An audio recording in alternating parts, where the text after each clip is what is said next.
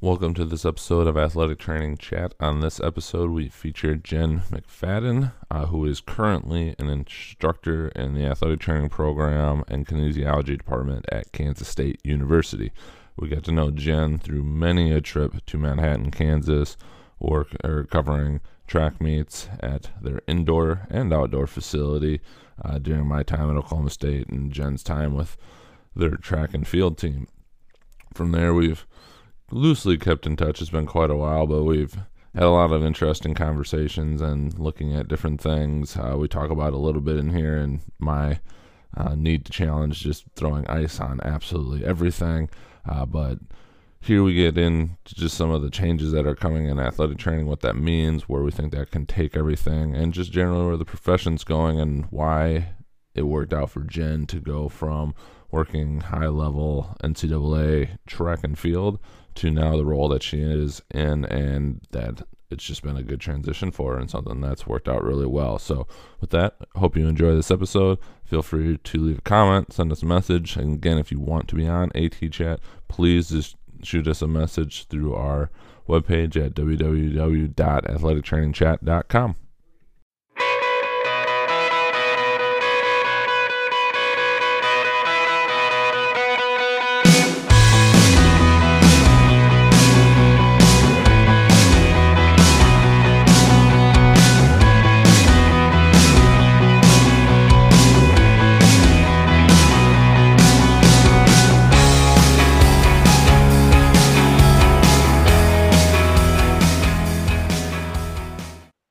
All right.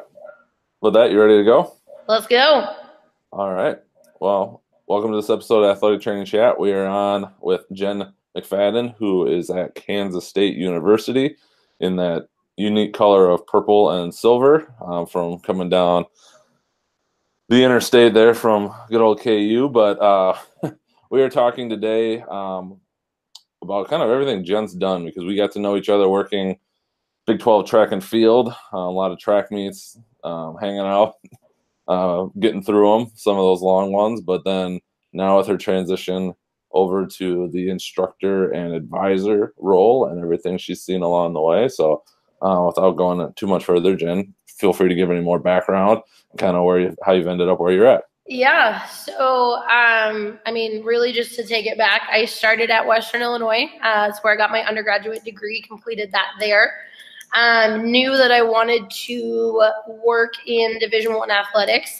So I took a big leap to Kansas and took a GA position at K-State with their track and field team. And like Joel said, our paths crossed many times, both indoor and outdoor season with track. And so it was great to build that network of people while I was working on my master's degree in counseling and student development with a focus in intercollegiate athletics. And it sort of took a turn.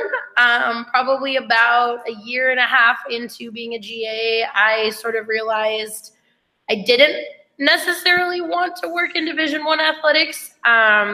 So it was sort of trying to navigate what my next steps were going to be in terms of a job. And so I was approached the January after I graduated, so January 2015, by the former program director for the athletic training program. And she said, hey, we have a teaching spot open. I think you'd be great for it. What do you think? And at this point, I hadn't committed to any jobs. And I said, why not? And so August 2015 was my first semester of teaching. I'm sure my students are super thankful to be done with that class.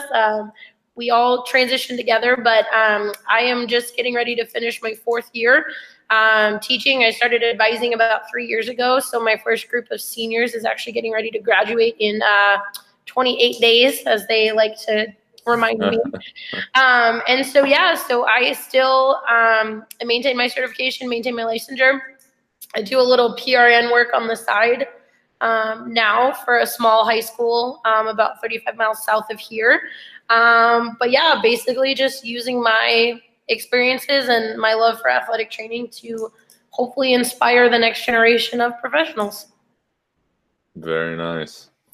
I know the first one I had on there is, what lessons and experiences did you feel like you came away with, working Division One, especially track? Because I know this is a conversation I have with a lot of our undergrads is if you think you want to be Division One, you got to go check it out because it Yeah. is a little bit different world, especially coming from a Division Three institution where I'm at currently. Just Yeah. in terms of resources and time commitment, really are your biggest things in my eyes that I've seen. And just that Division One can be awesome, and there's a lot of people that have great careers and long careers there, but it also is a completely different animal, for lack of a better description. So No, I don't know, what did you take away from it? yeah, so I was really excited when I started because Western Illinois is a Division One school, but it's a 1AA.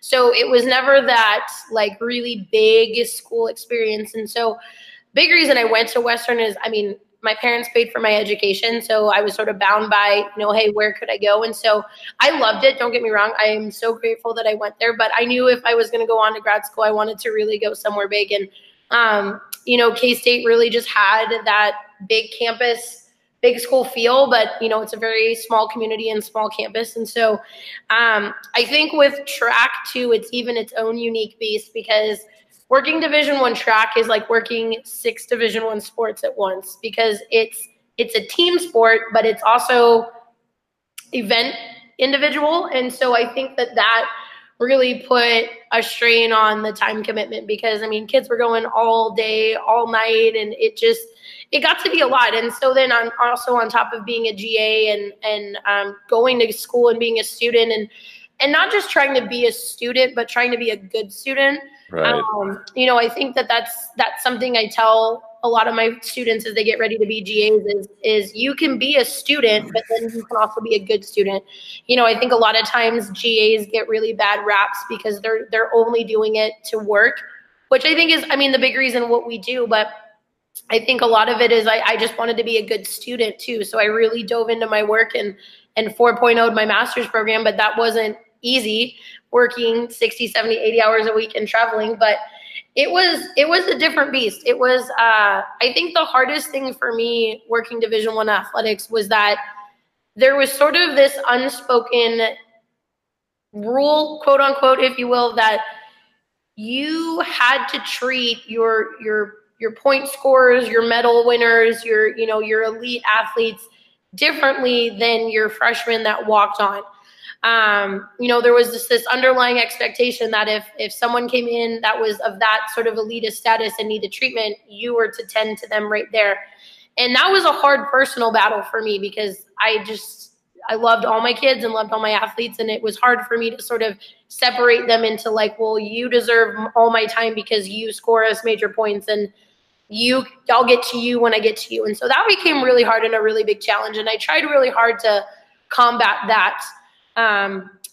Just with my athletes and try to really show my students that, it doesn't really have to be. But I think that in and of itself is a really tough thing with Division One athletics is there's these unspoken, unwritten rules of that. And that gets to be hard. It's a really personal conflict. And that was really hard for me. And that was probably a big reason why I really started to think, is this really what I want to do for the rest of my life? And then the time commitment was huge. You know what? I was at work. I mean, Joel, you worked Big 12 track too. I mean, 12, 13 hours a day, 6-7 days a week. And it's a lot. It is a lot. And track goes, and very few people understand that track is an all year, even in the summer, all my international kids were still here training. Right. So it was like, when did you ever really get a break? I mean, the best thing I think was we went to Big 12s in Lubbock for 2014 and I was done with my schoolwork and it was like that bus ride down and bus ride back. All I did was like read books for fun. Like I didn't have to read, I think after I got done with nationals in July, I think all I did for 2 weeks was just sleep. Like I just wanted to like regain some stability. But, like you said, I think you really have to go and try it to really see if it's a hat that fits you. And I did, and I don't regret it because I wouldn't be here, if I didn't. But a lot of times my kids get really caught up in the name of a school, Yep. These universities and these universities. And I think like you have to go and see it because if you don't see it, you don't know if that's where you want to call home for your next couple of years. So definitely got to try it. Agreed. Yeah, I haven't missed trying. I haven't had a hard time figuring out how to fill my weekends when I have got some more freedom, Yeah, not traveling to a track meet right. every weekend of the Yeah. year. It But hasn't been and an I just issue. think too, like, I mean, obviously you and I are in completely different like adult places in our life, but like you're married now. Like, could you imagine doing that lifestyle and trying to be married? Like, I don't think I'd be married, no. and she would agree with that 100%. I'm I think fairly positive. I mean, I'm really glad I did it when I did in my 20s. I think that was like the best time to do it. But Right. I think now when I'm like, I just turned 31 last week, and I was like, there is no way I could still be doing this. I was like, I get tired of just teaching 2 classes. Like, I couldn't imagine traveling anymore. So, For but sure. I was grateful for it, and I'm glad I did it when I did. So, ultimately taking that away. Sounds good. One I'm actually very curious about is watching you, and I'm blanking on his name. Nobu? Nobu. Yep. Yeah. Did some interesting things in terms of treatment wise. Not that they weren't effective, because obviously some of the caliber of athletes you were working with um, were incredible and things worked. Uh, but how has that evolved, especially being on the educational side and Yeah. with a big push towards evidence based practice? I've got my personal feelings on it and have come to some discussions with people about, what evidence based practice versus effective practice. And so I'm curious now that you've been on both sides of Yeah. that to some degree. Yeah. So just to provide people with a little background, so Nobu's Japanese, and so a lot of what he brought into treatment wise was based on that. They were things that were not born or formulated in the U.S. Lots of international kind of treatments, and so it was very cool to learn a lot of different things. But I think a lot of the times what we were doing was just a means to an end. It was, we are going to do everything we can to get this person to perform without really kind of understanding or being able to really know kind of what's going on. And so it's interesting to talk about evidence-based practice, because I think when I was going through undergrad, this wasn't something we learned about, right?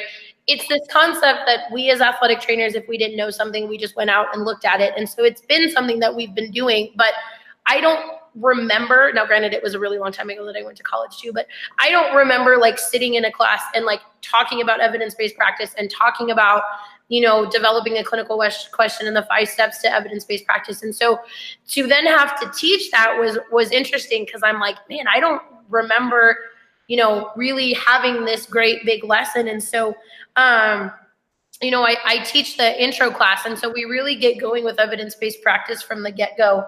And I just basically tell my students that you have to be able to have an answer as to why you're doing what you're doing.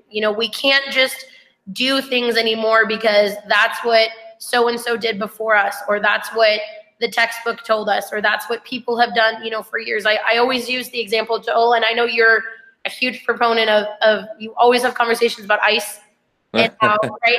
So I always use that example in class, and I'm like, guys, what is the first thing you do when you roll an ankle? And they're all like, oh, we put ice on it. And I'm like, why? And it's just like, no one can tell you why. And so I just tell my kids, you have to be able to back up what you're doing, and you can't just rely on, well, this is what they did before me. Right. You can't do that anymore, because sometimes these people that come before you, haven't been in a classroom for 10 plus years, and they're going off that mindset of, well, this is what we did then. And so I just try to bring that to my students of, you have to be able to back up, what you're doing and why. And then we also talk about it from a standpoint of, there's, we all have resources and things available to us at different levels. And I try and tell them that, there is probably somebody out there that has found a way to do it the way that you want to, and you need to go find what that looks like and how to implement that. And so, I think evidence-based practice is huge. And I think I implement it early with my kids. We start the research process. We develop clinical questions, because we can't just rely on, well, this is what my athletic trainer did at my high school, without really being able to answer that why. And so it's been fun for me to be able to talk about, because I still do a little bit of PRN work. And so when my track coaches at Council Grove asked me for like a throwing warm up for their throwers, I was like, oh, perfect. And I like dove into the literature and I like referenced all these literature pieces and like put this all together. And I think the coach was like, I just wanted exercises. And I was like, no, but I need to show you why this over others. So I think it's just really being able to justify what you're doing. And we can't say, well, just because anymore. And so I think when I was working track, there was a lot of just because we just needed to get people to perform. And that was hard. And it was cool because I got to use some pretty fun instruments, but to not really be able to understand or to even be able to really know, to even teach my students was hard. And so I definitely take a lot more of an evidence-based approach into my teaching now, since I wasn't able to really do that because Nobu was like, just do it. So. Yeah, that's one I definitely harp on, with ours being very student run here, is you can come to me with an idea, but you got to have a why. Yeah. And the why can be, here's what I'm kind of thinking, but I don't have it all completely ironed out, and that's okay. And sometimes we get to throw things at the wall and see what sticks. Like that happens, but we got to be somewhat systematic in it. Yeah. And I agree with you on the research. Like I try and read as much as I can. I've got more saved than I have time to read. It seems like, but sometimes it's hard too, is that research takes so long to catch up with what's coming out, and it's at no fault of its own. It's just the nature of the beast. And so sometimes practice-based evidence isn't always the bad thing, especially on the front end. Somebody's got to experiment with it to figure out how to get it to go. Yeah. And I always try to reassure my kids too that I'm like, you go through a program where you're tested on your skills without being able to use any notes or books. I said, that's not how the real world works. You don't know something in the real world. You don't know something, and that's okay. And that's when you go and you find out more. And so I think that being able to kind of rest assure those kids that it's like, it's okay to be wrong in the real world. Like, this is where like you find something, you try it, and if it doesn't work, you are evaluating it to know that you need to start over. And so I've also found too that it's a lot easier to talk to parents when you have evidence and research, because they're not going to really argue with that. And so not that I've had a lot of confrontational parents, I've been very fortunate with that, but it is nice to be able to say, well, research says and and parents sort of like, oh, okay, yeah. So. Yep, had to use that one a few times. Yep. Working back in the high school setting, for 2 years as a GA, I didn't have to talk to parents. It was beautiful. Now in high school, it's like, oh man, I got to talk to parents. But no, and I think parents are appreciative too, because, they're always like, well, I told them the same thing, but it's a little bit different when it comes from the athletic trainer, or you can back it up with research and say, look, here's what this says. So no, but I agree. I have a lot of bookmarks saved, and I think I just try to get to things as the issues come up or as the topics come up. I think, I preach to my kids, you always have to be lifelong learners. You can never stop learning. We've been doing this for a long time, and, I still think we're learning and we're still doing, and there's never going to be anything to not learn. And so to be that idea of lifelong learners and never wanting to stop reading or researching or, finding out what's going on. And, obviously it's all different. I mean, you implement a lot more practice-based things than I do. And so, but even the research on education has changed a lot too. So it's just trying to keep up with the times. Yeah, I think I've always talked to people as why I like it so much is there's no best. There's people that are really good, but I don't know that there's a best, because it's just too big for any one person. Like, you almost have to specialize in some capacity, but still be good at it all. Yeah. There's too much. It is. Yeah. But that's not a bad problem to have. Yeah. And that's personally why I enjoy it, is just because there is too much. Yeah. Keeps you going. Yeah. How have you found things that have been more effective or not in trying to get your students to critically think about things like that? Because that's something that we keep pushing on ours, and some of them get it, some of them not so much. Some of them just want to go by, well, this is what I was told. And we have the discussion of, you got to know what you need to know to pass your BOC, because that is the standard.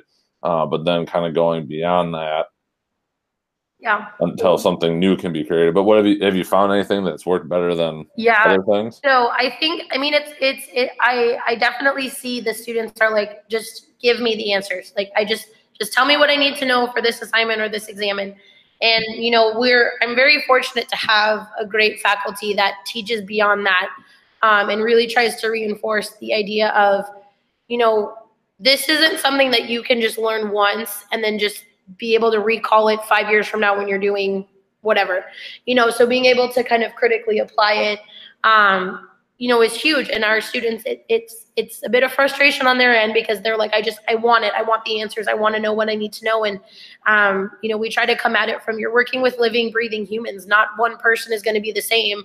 So you can't have just like a cookie recipe approach to meeting with each person. And so one of the things that we've really started to implement, and this is something that is really going to take off now that we hired a new clinical coordinator, is we're going to do a lot of simulations, really try and create certain scenarios, maybe even collaborate. And this is where this is the beautiful thing about working in academics, is that we can have these like interprofessional cross-department opportunities where we could work with the gerontology department and get that sort of aging population, or we could work with, apparel and textiles and interior design to design facilities, or, we have sort of these great interprofessional opportunities that then we can provide our students with these really kind of in-depth simulations so that they're really critically thinking through the process, and rather than just reading a piece of paper, getting to interact with real kind of living, breathing humans. I think the other side to that is we have some really great preceptors that are letting our students just sort of not necessarily go, but we've got a great, his name's Brandon Martino out at Junction City High School. Martino is amazing. He really lets the kids, he's like, okay, like you're going to go do it. We have a senior that's getting ready to graduate that was there with him during football season, and Martino would let him run the JV freshman games.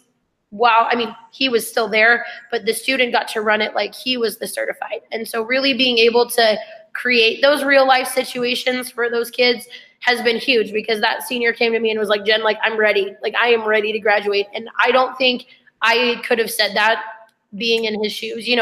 I don't think the words like, hey, I'm ready to go out on my own ever left my mouth. And so those are really great things for us to hear that our preceptors are doing that. And so, but I think we're very fortunate in the resources that we have. I think if you're in a position where maybe that's not an opportunity, I think the simulations and just really, I hate using the word force because it sounds so negative, but your kids have to think outside the box. They can't, no two people are going to be the same. No two injuries going to be the same.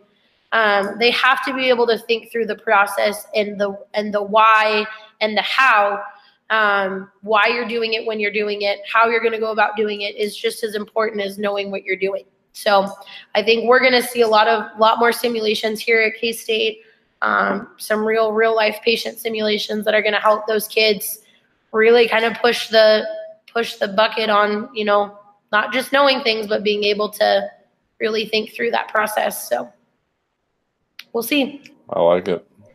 Curious to see how it goes. Me too. Me too. Anything else specifically you wanted to cover before we jumped into some of these AT chat questions? No. I'm good. Let's keep rolling. So then with that, what does being an athletic trainer mean to you? I saw that question and I was like, loaded question. How do I want to answer that? I think that, if you would ask me this question 4 years ago, I probably would have had a completely different answer than I do now that I'm on the academic side. I think for me, being an athletic trainer now in my current position means being able to excite and create the next generations of professional athletic trainers. I've been here for almost 5 years, and I think that I'm in a position now where classes are good. Now I can really focus on some other things. And I think a big thing that I have really dove into is giving back. I think really being a part of your organizations, whether it's campus, statewide, regional wide, whatever that looks like, I think is a huge proponent, because I think that that's how you meet people. That's how you interact with people. That's how you get athletic training from where it is to the next level. Because I think that as great of a position as we as a profession are in now, I mean, I still think we have so much more distance to travel and go.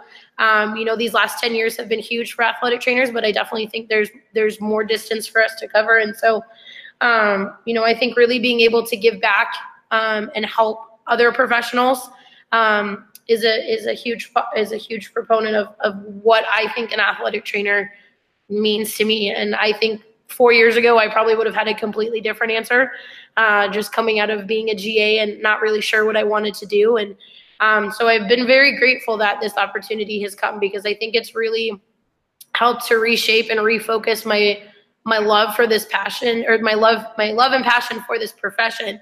And now I can take that to students. And so I think, being an athletic trainer, I could sit here and tell you that it means diagnosing injuries and treating injuries and all this kind of stuff. And that's just such a textbook answer. But I think it's so much more, connections and relationships and communication than I think I'll ever be able to teach my students, because it's just things that you do, and you get involved and you meet people and you find like-minded people and like interest people, and you take your passions together, and two people's sparks can really ignite a flame, and it really takes our profession to some higher places. For example, I just went to our physical therapy state meeting, really trying to kind of insert myself with those professionals and really try to build some bridges between two professions that I think for so long were just head to head, and really try to bridge some gaps. And I think that, I think being an athletic trainer means just never stopping telling your story and telling why you're valued and why you're important. So I like it. What advice would you give yourself if you could go back as a young athletic trainer? Man, oh man.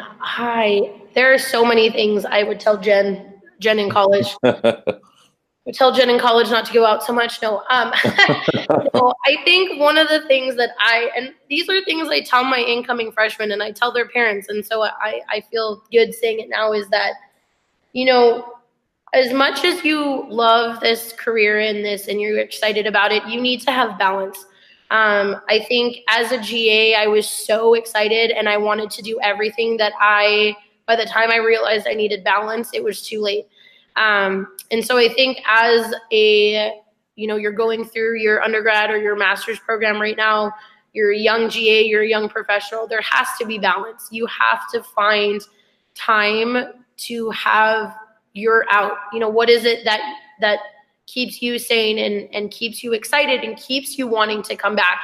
It has to be away from work. It can't be, I'll come in on a Sunday morning when it's quiet. No, it has to be away from the office. And so I tell my students a lot that, it's okay to step away and set training room hours and those kinds of things, because you are no value to people if you are tired or burnt out or your mind's not there. And so I think if 31-year-old Jen could go back to 21-year-old Jen and tell her to just, to breathe and just take time and find those outlets of balance, because it gets hard in this profession. It's very easy to slide down a slippery slope of, you do something for one person and then all of a sudden it's like you're staying 4 hours later than you wanted to, or you're coming in 3 hours early when it doesn't necessarily need to happen. And, being able to find that work-life balance, I think, is really important. I would agree on that. There's definitely a fine line. Yes, and get a dog. Also a good way to get some balance. Yep, yeah. I learned that one as well. You still have your dog? Yeah, we just got back from the vet this morning, but he's still trucking along. How is he? Oh, makes me so happy. He's getting old, but he's still going. Good. But yeah, that was, obviously, because it's the one person. You obviously have a person that gets excited to see you when you come home, but it's nice to be able to come home and have something that is equally as excited to see you. It doesn't matter if you've been gone all day. So yes, balance in a dog. Good excuse to get home over lunch to let him out. I sometimes bring him into the office. My students love him. I'll bring him to class. Hilarious. He's the best. Yeah, he has a bow tie and everything. We get real fancy. Yeah. I like it. Yeah. What has been the most influential resource you have found in your career? I liked this question when I read that, and I think it's other athletic trainers. I think that I can read and go to journal articles, and I can read and I can find things on the internet, but I think the most helpful resource has been connecting with other athletic trainers. I think social media has been a great thing. There are so many athletic trainers that I follow or follow me on Twitter that I don't think I could tell you that I've ever actually met them. But I think what are some good ones, if you don't mind sharing? Yeah. So I mean, aside from like the generic like athletic training kind of pages, you know, Yeah. NCAA Foundation, that kind of stuff, I recently started following the prehab guys. So Okay. lots of like, and so I like that because it's great visuals for my coaches. So I'm like, I can explain to them how to do something, and I'm like, here's a video, like, Right. go watch it. You know, just connecting with, you know, I follow Mark Cobley from Iowa State, you know, on Twitter. He's the head athletic trainer there, and he just got inducted into the MATA Hall of Fame. And so being able to find some of those big, Rick Burkholder, Kansas City Chiefs head athletic trainer, I follow him. He is like super inspirational. He came and actually talked to our students a couple weeks ago for National Athletic Training Month. We did a mental health panel, and he is just like, his passion for this profession is like, I mean, it's a level that I want to get to. And so he's a great one to follow. But really just, I mean, it's any and all athletic trainers. I think I follow some from high school levels and college levels. And I think it's just fun when you can, you know, whether you've met people or not, you share and you share and you reshare, you tweet and you retweet. And I think other people have been, you know, my biggest resource. I think the best thing about working track was that every team had at least 2 athletic trainers. And so that was 20 plus athletic trainers in one place at one time. And so I was like thinking back, I was like, well, obviously you and, you know, there was a GA from TCU and the GA from Texas that you know, just you sort of find your people and you stick with them and you get excited to see each other and you talk through things. And, you know, I still talk to kids that I graduated college with. And I think that the people you meet are probably the best resources, because I think that if they don't know something or someone, they know somebody, because everybody knows somebody. Yep. So I think aside from all the textbooks and journal articles and online databases, I think other people have been probably my good. You're a good one to follow on Twitter too. I don't do very good on keeping up on Twitter. I try. It's okay. You try. Yeah. But I think other people have been my greatest resource and my greatest asset to getting me where I am. So awesome. If you could change or eliminate one thing, could be a modality, a common practice, or a mindset in the field of athletic training, what would it be? Yeah, I mean, I talked about this a little bit when I talked about evidence-based practices. I think we just need to get away from the just because mindset. Yep. We do this because that's what someone did to me, or we do this because that's what someone told me.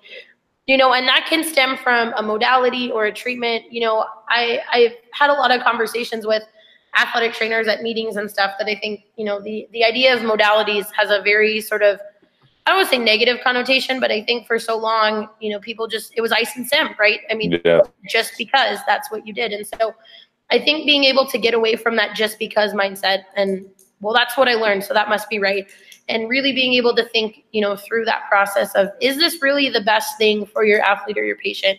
And so I think really getting away from that just because mindset is, and it's hard because I think when I started out as a professional, that was, I mean, I only based my GA experience on what I had learned and what I had done. And so I think that it's very easy to fall into that just because mindset, but I don't think it's the best way to go about things. So yeah, we've tried to implement without trying to offend anybody. And so I use it loosely, like could we do it better, or could it be more efficient? Sure. Not that what we're doing is bad or wrong, right? But is there something else that could potentially get us to where we want to go faster? Sure. Absolutely. So like instead of just on a sore hamstring slapping a bag of ice on it or shins that hurt, could we actually go and do something beyond that? Yeah. That's not necessarily a modality, and just trying to challenge people's thinking on that. And it's breaking a cycle.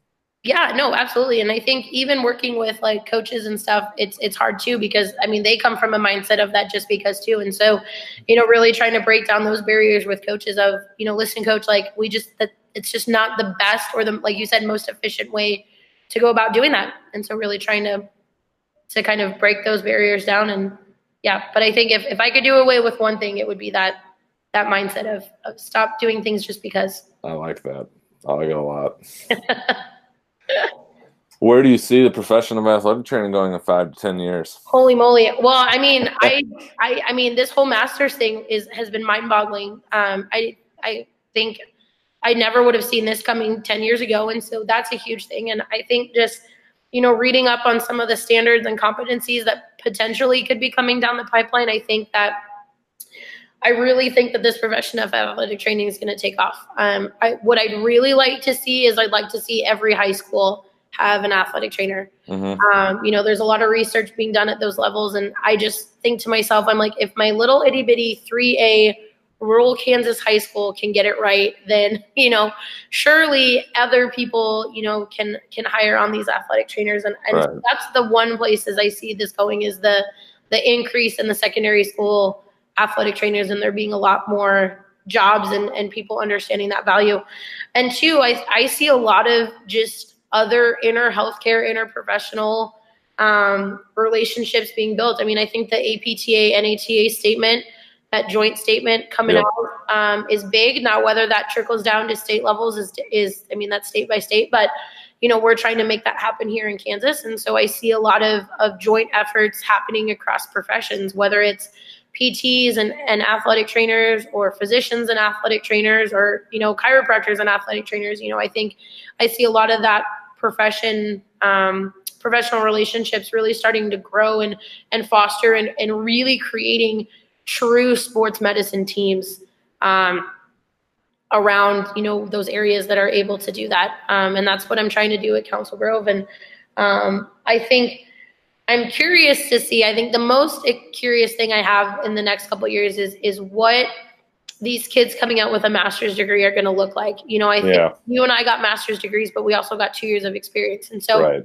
I'm curious how those clinical rotations at the master's level are going to foster those sort of experiences to get those kids ready to really go into being an entry-level professional.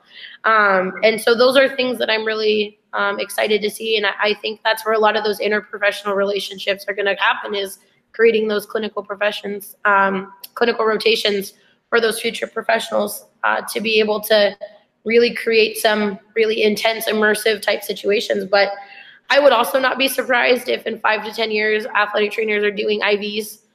And Right. Yep. It's something that terrifies me, because I'm like, holy moly, I have to go and learn that. And that's a whole other, having to educate those that are going to educate. But I would not be surprised if at certain levels that athletic trainers are doing, even if it's just a bag of fluid or, suturing up somebody on the sidelines. But I would not be surprised if that's coming down the pipeline sooner rather than later. I agree completely with that. Makes me nervous. But we've been able to do some of that, not real life, but we have an advanced athletic training class, and we got some suture pads, and we've had somebody come down and we got some phlebotomy kits with some fake arms. And so we've been able to Nice. really softly and slowly introduce some of those kind of experiences to our students, so that, I wouldn't call it anywhere close to a real world experience, but to be able to kind of offer some of those simulations has been kind of fun. And I will say there's probably some of my students that even if they learned how to suture, I would just rather sew myself up. But hey, that's why we learn. There you go. But Right. yeah, it's been some pretty fun days I can imagine. Yeah. So.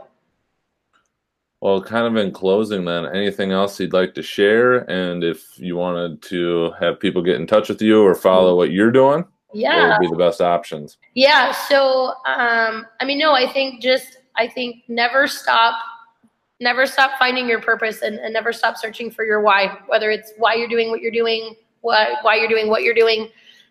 Just never stop searching for that why. I'm big on Twitter, not big on Twitter, like I have a lot of followers, but I use our Twitter. I'm sort of the official, unofficial Twitter page for our K-State athletic training program. So I always love to what we're doing here, what our students are doing, what our preceptors are doing, what our college is doing, kind of cool things that showcase athletic training. And so it's EH_Canuck_ATC. So A Canuck ATC on Twitter.